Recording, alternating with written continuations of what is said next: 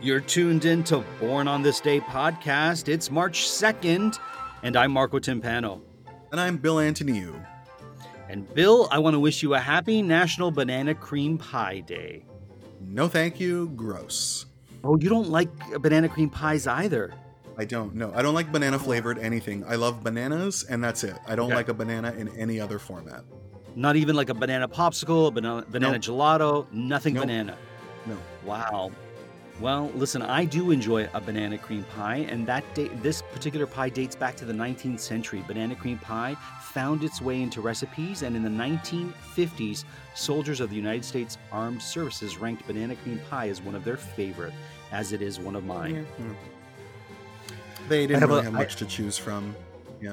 Fair enough. Listen, I have a key lime pie upstairs that I'm going to dive into once we finish this episode. A key lime pie I will do. I mean, it makes sense that you would put make a banana cream pie. It's a sweet fruit, but it's too stocky for my taste to be in a dessert. It also made more sense back in the days before everything was refrigerated, because it does last a lot longer than fruits usually do as well. So yeah, I get it, but I don't know, not my thing.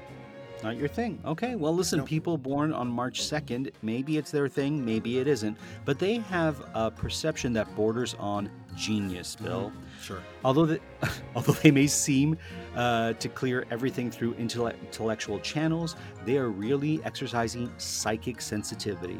Most major life decisions are made this way. They are gentle souls who lack self-confidence. Yeah, they're annoying is what they are. Fair enough. I speak from experience. All right. Celebrating a birthday today, Lorraine Newman is a founding member of the Groundlings. It was while performing with the troupe that she was spotted by Lorne Michaels, who invited her to appear in a Lily Tomlin special before casting her on the first season of his little show called Saturday Night Live, which she stayed on until 1980. Film roles have included American Hot Wax, Stardust Memories, Invaders from Mars, and Problem Child 2, while her voice work includes numerous cartoons such as The Oblongs, Danny Phantom, and Troll Hunters. Last year, she was on an episode of Bob's Burgers. She writes for the food magazines One for the Table and McSweeney's, as well as Huffington Post and Esquire. On stage, she appears regularly on Celebrity Autobiography. She was born on this day in Los Angeles in 1952.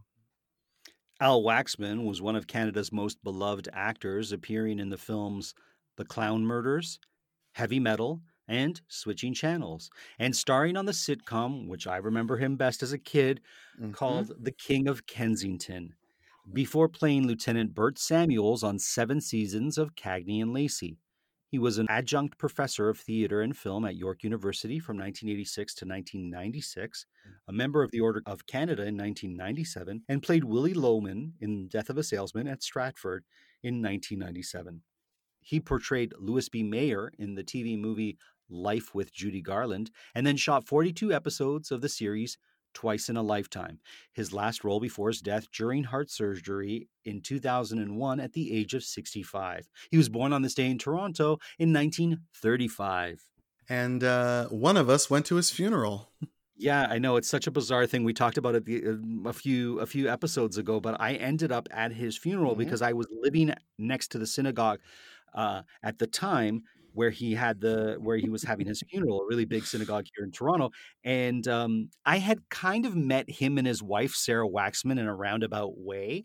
And so while I didn't necessarily feel like, I should go to the funeral, a friend of mine knew him, had taken an acting class with him, and said he was a really nice guy. And he goes, if you can meet me there, it would be nice for me to have someone to go with. And I go, and I know Al, he said he wouldn't have minded having more people at his funeral. Well, I went, my friend didn't show up. I got to stand next to Tyne Daly. And next thing you know, I'm at Al Waxman's funeral. And it was a lovely funeral, I will say. I'd venture to guess that no one really minds if there's more people at their funeral, quite frankly. I mean, true. It's not like it's more of a bother for you. You know what I mean? No, but I didn't want to be one of those gawkers that just shows up to a celebrity funeral just because whatever. But it was if you did, you wouldn't be alone. Right, but that's just not me. But it turns out my friend Muggsy, I'll call him out, never showed up to it. And I'm like, what happened? He goes, I forgot, I woke up late. No, I'm like, great. You got stood up at Al Waxman's funeral? I totally got stood up at Al Waxman's funeral. That's amazing. That's the best part of the story.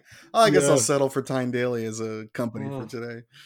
All right. She's a lot shorter than he's you not think, dead though. yet, but So is everyone, Marco.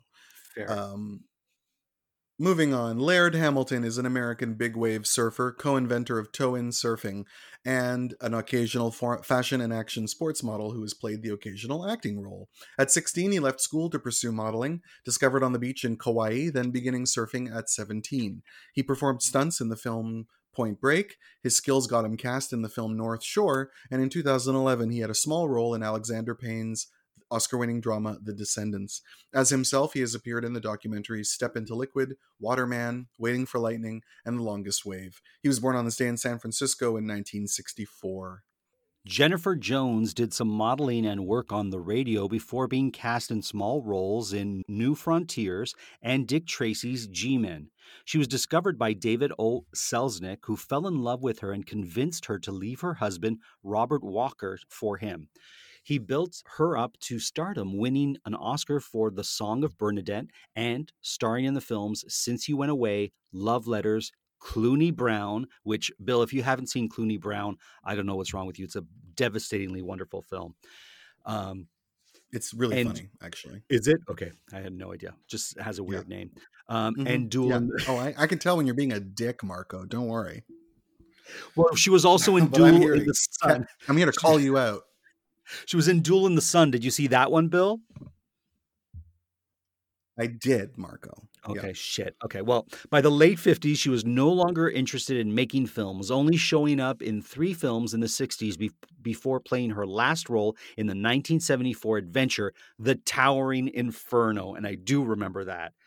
She retired until her death in 2009 at the age of 90, and she was born on this day in Tulsa, Oklahoma in 1919. Yeah, Robert Walker never got over losing her, and it's partly why he committed suicide later on, or basically drank himself to death. She has a great death in The Towering Inferno. She's the one that falls out of the elevator. She's the one. Oh man, that's the only thing I remember from that film. Elevator, because for some reason they build a glass elevator on the outside of a skyscraper that's like 800 million stories high. That movie is just wonderful. It's the 70s wrapped up in a big bow. Bill, I saw that when I was far too young to be seeing that kind of film. And you took it totally seriously. Yeah. And that scene is seared in my mind. That woman, Jennifer Jones, falling out of that building. Oh, wow. Good for her. One of my favorites on the list today, Marco. Martin Ritt originally played football before getting involved in theater, inspired by the stories of suffering during the Depression to create work that reflected the plight of the underdog. He was blacklisted in the 50s and couldn't get work directing television, then made his film debut with Edge of the City, followed by The Long Hot Summer, The Black Orchid, and an adaptation of Faulkner's Sound and the Fury. His films often reflected his social concerns, particularly The Great White Hope, the Best Picture nominated Sounder, the Blacklist-themed 1976 film The Front, and the 1979 Oscar winner Norma Ray. He directed Barbra Streisand in Nuts and made his last film Stanley and Iris, starring Jane Fonda, in 1990. He died that same year at the age of 76. He was born on this day in New York City in 1914. Jeff Wadlow's thesis film project, The Tower of Babel, won the top prize at the Chrysler $1 Million Film Festival. He used the cash to finance his first feature film, Cry Wolf, then in 2013 made the blockbuster Kick-Ass 2. Last year, he directed the horror film Fantasy Island, which is terrible, in case you're thinking you want to see it. It is great so poster. bad. Yeah. Great poster, terrible film from top to bottom. Mm-hmm. And he has written the films Prey, Truth or Dare, not the Madonna film, and episodes of Bates Motel. He was born on this day in 1976. It's only our generation who would hear Truth or Dare and think, is it the Madonna film? Bryce Dallas Howard is the daughter of yesterday's birthday celebrant, filmmaker Ron Howard. A graduate of Tisch School of the Arts, she had small roles in her father's films Apollo 13, The Grinch, and A Beautiful Mind, before making her official film debut in M. Night Shyamalan's The Village. She took over for Nicole Kidman in Lars von Trier's Manderley, was nominated for a Golden Globe as Rosalind in Kenneth Branagh's film of As You Like It, then was the love interest in Spider-Man 3 with Tobey Maguire. More recently, she found success in the Jurassic World franchise, played the villain in The Help, co-starred with Matthew McConaughey in Gold, played Elton John's mother in Rocketman, and appeared in the outstanding Black Mirror episode Nosedive. She was born on this day in Los Angeles in 1981. And Bill, I just saw an episode of The Mandalorian that she directed. Oh, interesting. Good for her. Yeah. Yeah. Just like moments ago. Mm. Well, Bill, one of my favorites on the list today.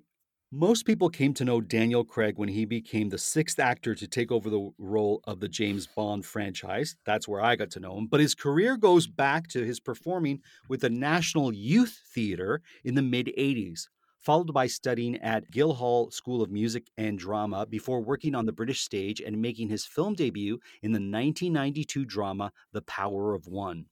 He had supporting roles in Love is the Devil, Elizabeth, I Dreamed of Africa, Road to Perdition, and Sylvia before taking on the leads in The Monster, Enduring Love, and the British crime film Layer Cake. Sorry.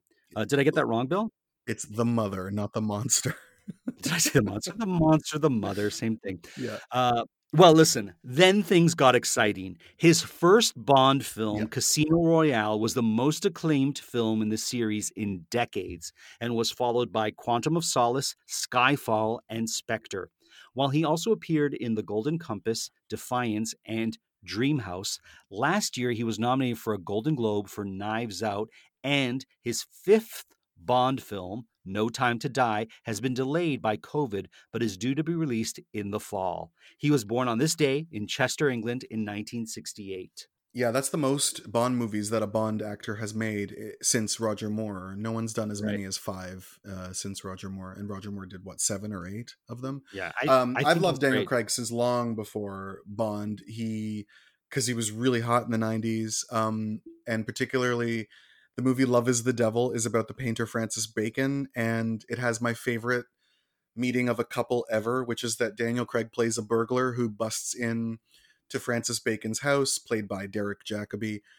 He falls in through his roof, wakes Derek Jacobi up, who looks at him and says, "Take off your clothes and come to bed, and when we're done, you can take whatever you want from the house." And he never left. It's a true story. He never left.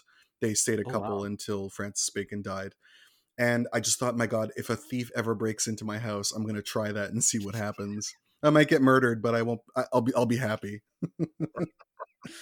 Oh my goodness, that's hilarious. If a thief breaks into my house, I'll be very disappointed if he's not as hot as Daniel Craig. That much I can tell you. Fair enough. Most thieves look like Daniel Craig. I hope so. Well, it's all that running from the cops. It really helps give you tone. All right. Speaking of tone, Rebel Wilson first gained fame on the Australian series Pizza and the sketch comedy series The Wedge before writing, producing, and starring on her own show, Bogan Pride. She moved to the States in 2009 and appeared in the films Bridesmaids and A Few Best Men, followed by What to Expect When You're Expecting and Bachelorette, after which Variety named her one of their top 10 comics to watch for 2012. She played Fat Amy in the Pitch Perfect films, followed by How to Be Single, Grimsby, and was the star of the 2019 film Isn't It Romantic, her first lead role, followed by The Hustle with Anne Hathaway, which was a remake of Dirty Rotten Scoundrels. In 2020, she was in the Oscar-winning Jojo Rabbit and The One and Only Cats. She was born Melanie Bounds on this day in Sydney, Australia in 1980. Gates McFadden is best known for playing Dr. Beverly Crusher on Star Trek, beginning on the series The Next Generation and continuing through the films up to Nemesis in 2002. She made her debut on The Edge of Night in 1982 and had a role in The Muppets Take Manhattan, later appeared in The Hunt for Red October, Taking Care of Business, and episodes of The Practice and NCIS. Well, she was born on this day in Cuyahoga Falls, Ohio in 1949. You turned it into a song. Cuyahoga Falls. From the new musical, Ohio. Let's go down to Cuyahoga Falls. All right. Speaking of singing, Desi Arnaz is best known for playing Ricky Ricardo on the legendary sitcom I Love Lucy, which he co-starred on with his then-wife, Lucille Ball. Lucy, you got a lot of splaining to do. They are generally credited as the innovators of the syndicated rerun, which they pioneered on that show. Arnaz and Ball co-founded the television production company Desilu Productions, which was also responsible for Star Trek. Then Arnaz later produced The Ann Sothern Show, The Untouchables, independently. He was also the leader of his own band, the Desi Arnaz Orchestra, and starred in the films The Long Long Trailer, Forever Darling, and made his last appearance in The Escape Artist in 1982, 4 years before his death at the age of 69. Winner of a Golden Globe and 2 Emmys, he was born on this day in Santiago, Cuba in 1917. I always love that Lucy always gave him credit for the success of Desilu Productions and everything they did. Yeah. Yep. Yep. Next on our list, Natalie Emmanuel made her debut on the British series Hollyoaks before playing the role that has made her famous as Missandei on Game of Thrones. It led to her film debut in 28K, or that maybe is a spelling mistake. I don't know. Is that it? 28K? Nope. Okay. As well as it just looks weird because the number 8 is in the middle of the word. She was also a recurring part of Ramsey, I guess, in that. And she was in the last 2 Fast and Furious films. In 2019, she was on the television adaptation of 4 Weddings and a Funeral. And in 2020 was in the film Holly Slept Over. This year, she'll be seen on the series Unsinkable. She was born on this day in Southend-on-Sea, England in 1989. She's really great. I really like her. She is, yeah. She has the most ridiculous character in the Fast and the Furious movies. She's the one that can follow anyone by logging into every computer and phone and tablet around the world. Yeah. Amazing. Jon Bon Jovi is a singer-songwriter, record producer, and actor, best known as the founder and frontman of the Grammy Award-winning rock band Bon Jovi, which was formed in 1983. The band has released 15 studio albums on top of his 2 solo albums.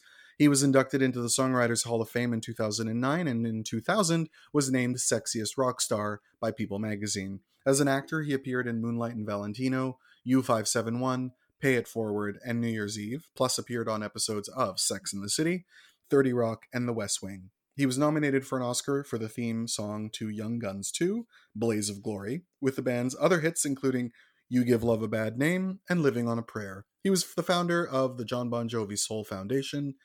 He was born, like every other Italian-American, on this day in New Jersey, Perth Amboy to be specific, in 1962. How was he in Sex and the City, Bill? It's a good episode, actually. I don't care about him one way or the other as an actor. Like he's fine. He's nothing special. I don't really think he's all that hot. Sure. But he's good, and it's a really good episode because it's a breakthrough episode for Carrie where she realizes that she has a habit of picking the wrong men. I see. She meets him in therapy. They both go to the same therapist. Okay, cool. Also staying in rock music, Chris Martin is a singer, songwriter, and producer who is the lead singer, primary songwriter, and co-founder of the band Coldplay, who first achieved fame with their hit song Yellow in 2000. They had success with their albums A Rush of Blood to the Head and Viva la Vida, both which won Grammys and have sold 100 million records worldwide. He has also collaborated on music by Nelly Furtado, Jay-Z, Avicii, and Dua Lipa. He became the creative director of the newly established Global Citizen Festival in 2015, and he was born on this day in Exeter, England in 1977. Isn't he married to someone famous, Bill? And he was married to Gwyneth, but they consciously uncoupled some years ago. That's right. Yeah. That's right. I don't think his new wife is famous. I don't remember who he's married to now, but fair enough. Yeah.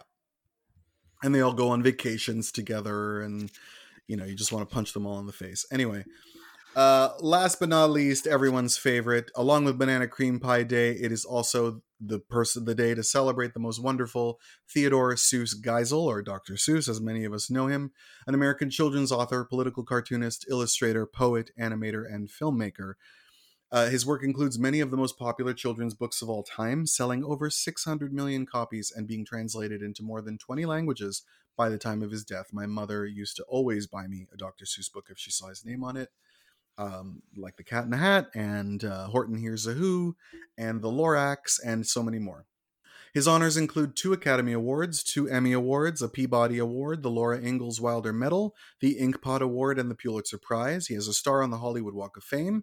He has been in the Forbes list of the world's highest paid dead celebrities every year since 2001, and died of cancer in 1991 at his home in La Jolla, California at the age of 87. He was born on this day in Springfield, Massachusetts in 1904. Wow. Yeah, Bill, I was deciding whether I should make it Dr. Seuss Day or Banana Cream Pie Day, but I thought you liked Banana Cream Pie, so I chose that over Dr. Seuss. Clearly, I chose the wrong one to illustrate at the top of our show. Yeah, you did.